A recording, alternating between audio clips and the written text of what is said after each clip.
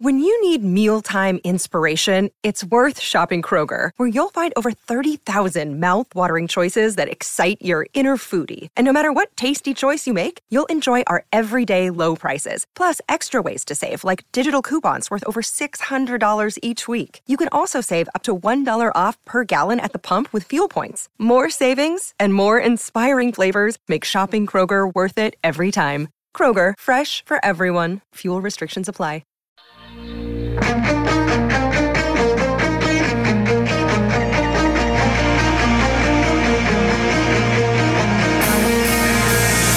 Edmonton's home for breaking news on your favorite teams. This is Inside Sports with Reed Wilkins on the voice of your Edmonton Oilers and Eskimos. 630 CHED.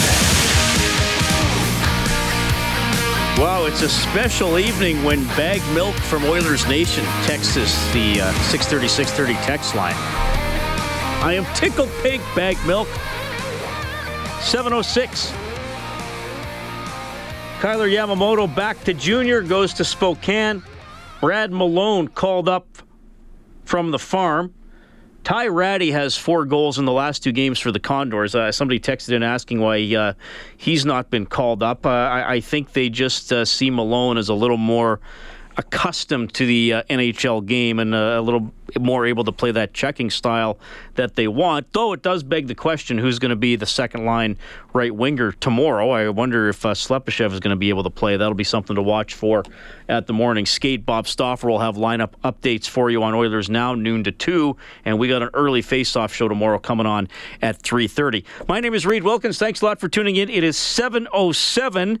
And unfortunately, a season came to an end for a local sports team on the weekend, though in some ways it was a season to be encouraged by. I'm pleased to welcome back to the show Chris Morris, the head coach of the U of A Golden Bears football team. Chris, thanks for making time for me. How are you doing? I'm doing great, Reed. How are you doing? Well, I'm doing well, and I was following your playoff game with interest on the weekend, and I was happy to say that the Golden Bears football team did make the playoffs. Before we get into what happened against Calgary, Chris, at one point you guys were 0-4. You've had several tough seasons in recent history.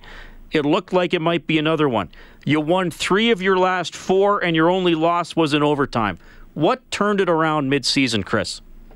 You know, honestly, the leadership of the kids we have there, the kids that have been with me for 5 years, they really, really started to pull everyone together. And they did a really good job with it. You know, we did a lot of work with just building the core of our team over the last 5 years. And I think the kids have always been all on board as far as what we're doing and understanding the process and all that. And when we started 0-4, I can still remember after the third of those losses, pulling up the film and saying, and just watching about 20 plays and saying, boys, like I remember I said it exactly like this. I'm not a rocket scientist, but when you play this hard, you're going to win some games. And then it just started turning. We started making less mistakes, and we kept playing as hard as we were. And, you know, I'll tell you, like, we had every opportunity to win that game on the weekend against Calgary. And they're going to be right up there to win the Vanier Cup this year. And that's the one good thing about in Canada West. Once you're good enough to win in Canada West, you're pretty close to being good enough to win the whole thing. So that was a very encouraging day for us. You know, we played them 2 weeks ago and you know, beat them pretty good. So we're right up there now, and it's. I think we've turned the corner. We got some really, really good, mature kids who understand what it takes now, I think, and that it was a learning opportunity for us over the weekend, but a shame, too, because I think we could have gone a little further. So that game wound up 39-22 for the Dinos. I think it was either 19-19 or 16-16 in the third quarter. What allowed them to ultimately pull away in the end, Chris? Yeah, well, you know, we were within a touchdown with 3 minutes left, and we had the ball. And then we kicked the ball. We kicked a field goal, but we hit the upright. And then they took over with 2 minutes and something left, and they had a long drive. And then they had a 3rd and short where we had them, actually. We had a guy grab the kid in the backfield, but we just slipped away, and then he bounced outside for a 40-yard touchdown. And then we fumbled the next kickoff. So really it was a 7-point game with like 2 minutes left. So I know the score doesn't look great, but like we were right there. So it's unfortunate that it ended the way it did. It's boy, it was. You look at the tape, and we've watched it extensively the last couple of days. We had every every opportunity to win that game. So it's just unfortunate. U of A Golden Bears football coach Chris Morris joining us on Inside Sports. Their season ended on Saturday with a Canada West semifinal loss to the Calgary Dinos. Chris, I expect that later this week, Ed Elnicki will be named the most outstanding player in Canada West. And his name's been tossed out there as a Heck Crichton candidate as well. I mean, he averaged almost 200 yards a game rushing. The obvious question, but I got to get the coach's take on it. What can you say about Ed's season? Well, he's the best player in the country. He's everything that's good about university athletics. He's an four-time academic All-Canadian, does great things in the community, tough as nails player, hasn't missed a game. I can't remember the last time he missed a game. Can't remember the last time he missed a practice. And he leads and he does everything right. So he's just, you look at his film, like we put together his All-Canadian film and his Heck Crichton film over the last few days, and there's not one element of the game that he doesn't do at a very, very high level. So he's going to be tough to beat out for that award. He's a special player. It's been a privilege coaching him. We're going to really miss him. All right, Chris, tell me what's on your priority list here in the next couple of weeks now that the games are over.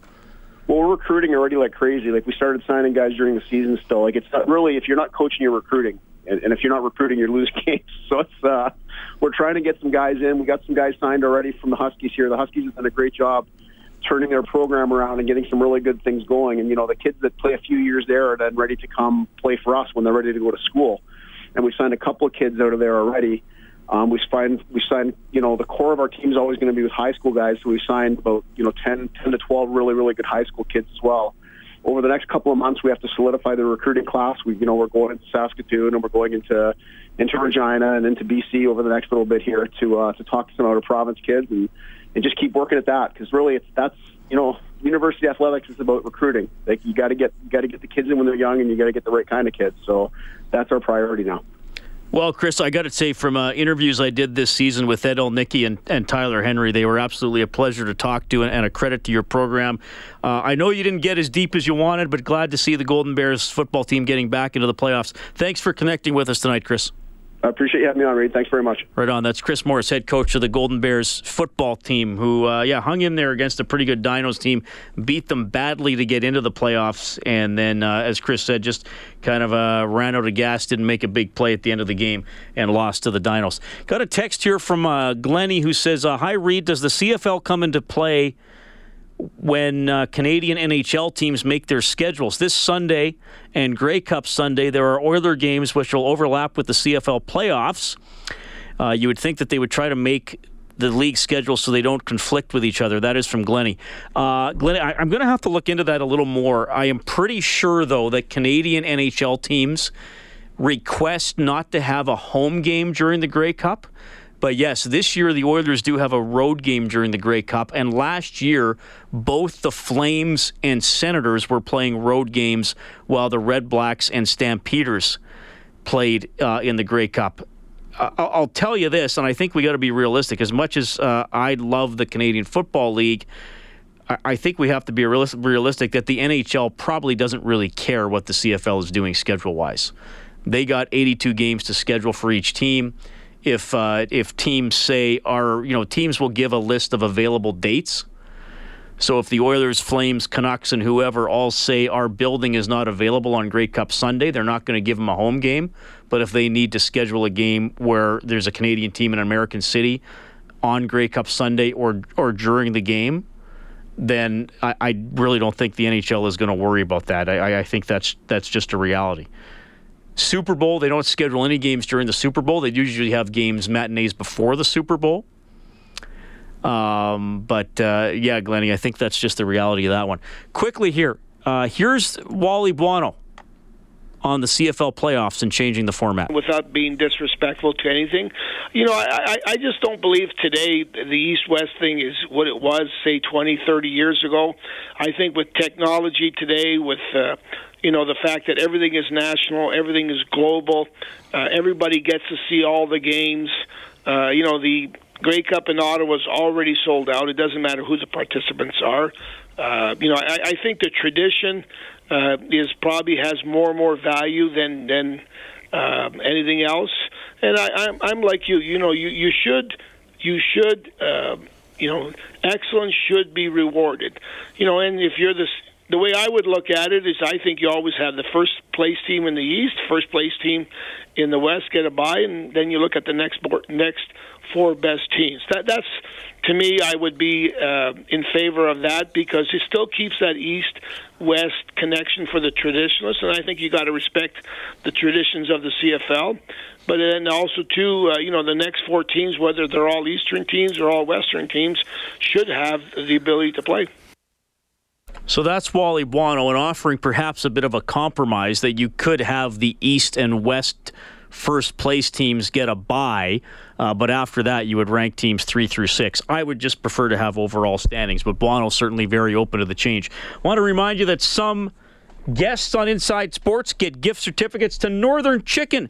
Enjoy a cold craft beer or a great glass of bourbon with modern soul food and other tasty treats at Northern Chicken, 10704 124th Street. I got some takeout from Northern Chicken for the Eskimos game on Saturday. Hit the spot. A little bit more on the New York Islanders with their play-by-play voice, Chris King, when we get back. This is Mike Riley from your Edmonton Eskimos, and you're listening to Inside Sports with Reed Wilkins on 630 CHED.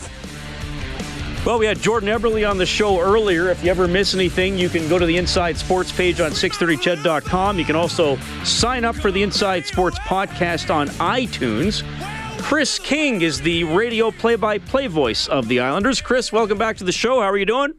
I'm doing great, Reed. Always great to talk hockey with you. Yeah, good to catch up with you. We usually do this twice a year, whenever the Oilers and the Islanders play. So here we go. Maybe a bit of a denser storyline, though, with these two teams, given the trade that happened in the summer. So I'll start with the obvious question. Take us through Jordan Eberle's season so far with the New York Islanders.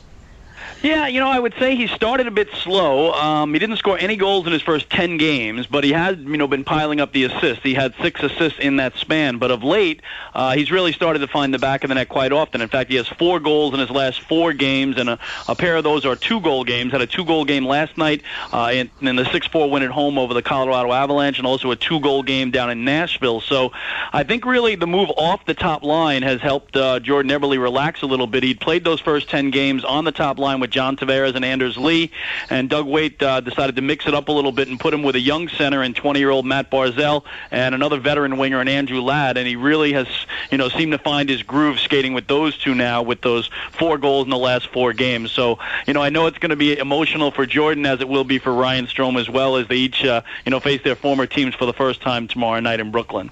Ryan Strome has had some good games for the Edmonton Oilers, and like a lot of guys on the roster, he struggled, hence the Oilers' slow start.